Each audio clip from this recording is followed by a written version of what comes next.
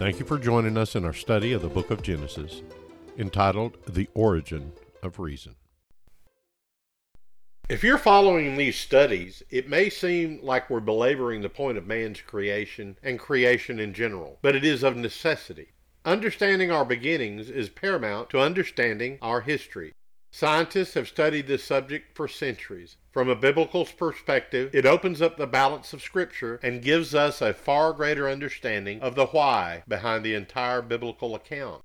As mentioned, there are those who wish to say that we have two creations described in Genesis 1 and Genesis 2. This, we have seen, is incorrect. In chapter 1, we get the big overall picture. In chapter 2, we get the detailed view. The smartest way to find out about man is to go to the original source and inquire from there for more information. Thus, we go to God's Word and ask, who are we? We start to look at the information provided, and our eyes fall upon this. Then the Lord God formed man of dust from the ground, and breathed into his nostrils the breath of life, and man became a living being. Genesis 2, verse 7.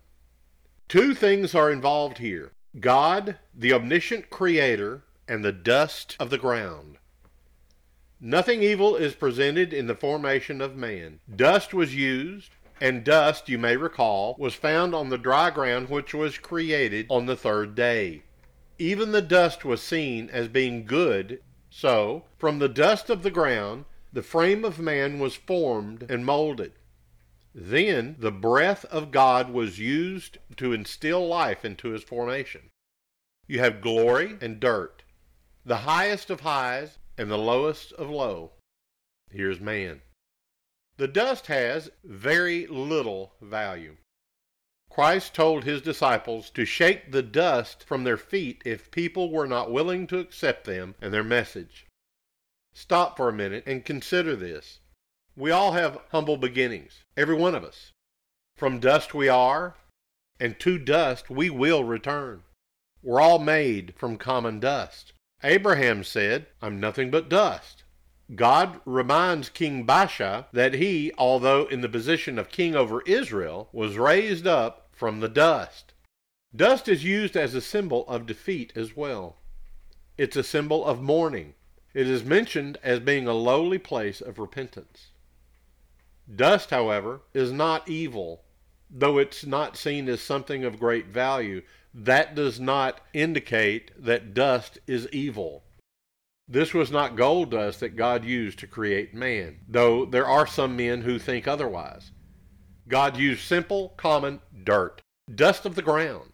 We're lowly beings, and our only hope for glory is to be visited by the God of grace who made us. Then God breathed into man his own breath, bringing life and vitality to the dust formation he had made. Everything we are and hope to be is strictly found in his desire and not our own. It is God who has made us and not we ourselves. We should learn from this particular moment in creation. We are animated by his will and desire. When we forget this, pride crawls in and lifts up its ugly head in a manner that is totally absurd. How can that which has been created make outlandish demands and unbelievable claims as it stands totally dependent upon its creator? One more thing to consider about dust is that it was a way to describe frustration and abasement. The Lord told Satan when he cursed him, "Because you have done this, cursed are you more than all the cattle, and more than every beast of the field, and on your belly you will go, and dust you will eat all the days of your life." Now, this does not mean that wherever the serpent ate, he would be eating dirt. It was a figure of humiliation and defeat. But Lucifer, who somehow convinced legions of angels who were in heaven, in the very presence of God himself, to follow him in his rebellion, he was not about to go down alone. And that's where man had to look out, but he wasn't ready. Dust? Come on. We're just animated dust balls? Is that the measure of man? Is that all we are? What's the point then? This is literally the position philosophers have taken and promoted. Life is suffering and absurd, but we're more than that. Read and understand what is said. God breathed into us, that is, into man, The breath of life. There is the glory. That is the high point. We are more than just animated dust balls. We have a soul that God Himself has placed within us. We have a spiritual side. Nothing else in all of creation has this. This opens the ability for us to fellowship with God, literally.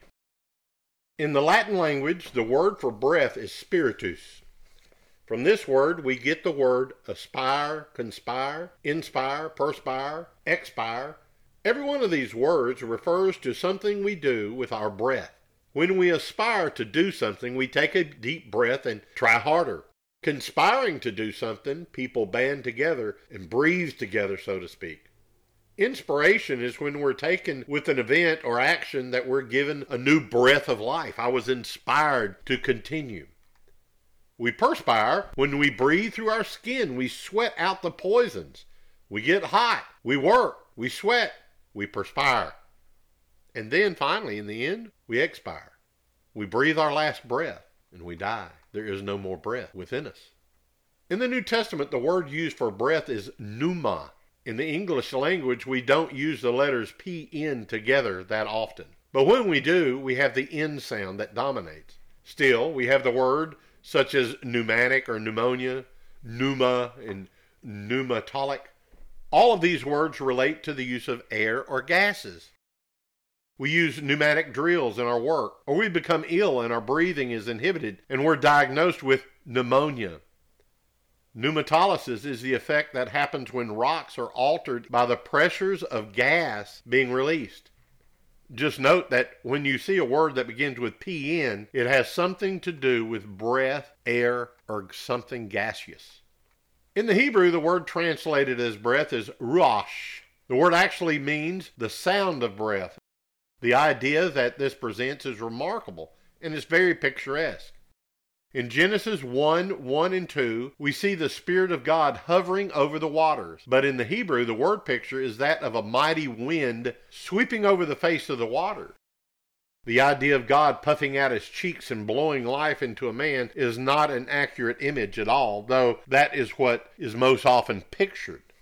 What we can gather from this is that a man has a unique and special relationship with God by virtue of the divine Spirit placed within him.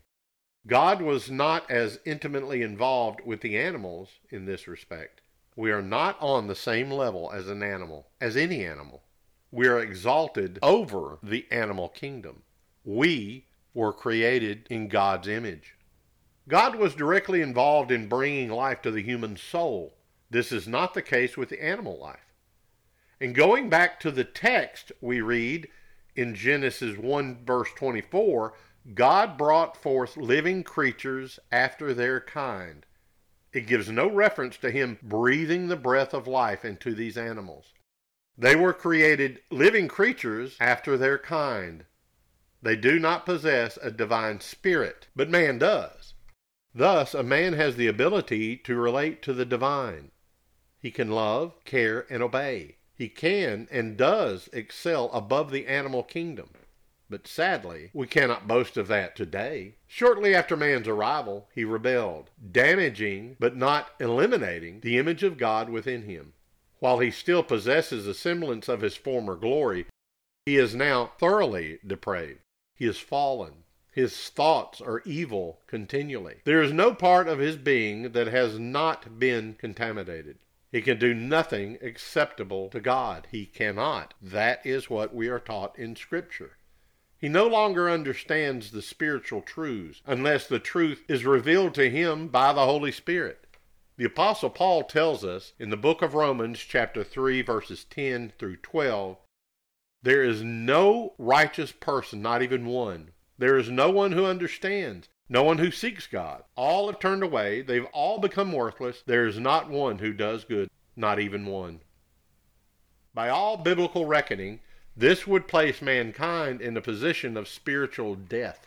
Desperation would set in and fear would consume him if he truly realized his position. Left alone, he would run for cover, but where would he go? The good thing is this: man was never left alone. While man cannot and refuses actually to seek God, God comes seeking man. God comes and recreates man in Christ. The old is passed away. In reading of the creation of man, we're amazed at the God behind this and are saddened by the ultimate fall. In our thinking, we must always include, but God. We must always keep that in mind.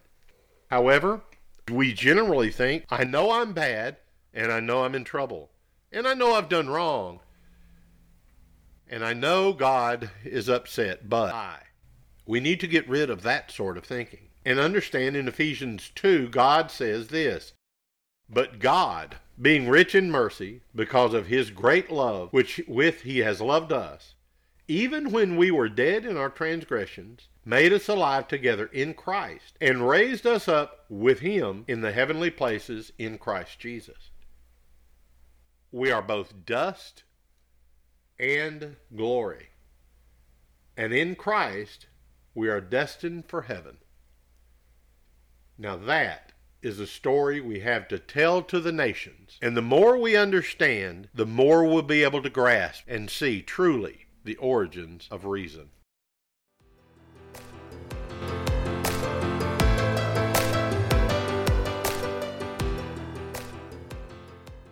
I want to thank you very much for joining us today, being with us in this study. Your participation is well appreciated, and I hope you receive something of benefit. Come back next week and be with us as we study again the origin of reason.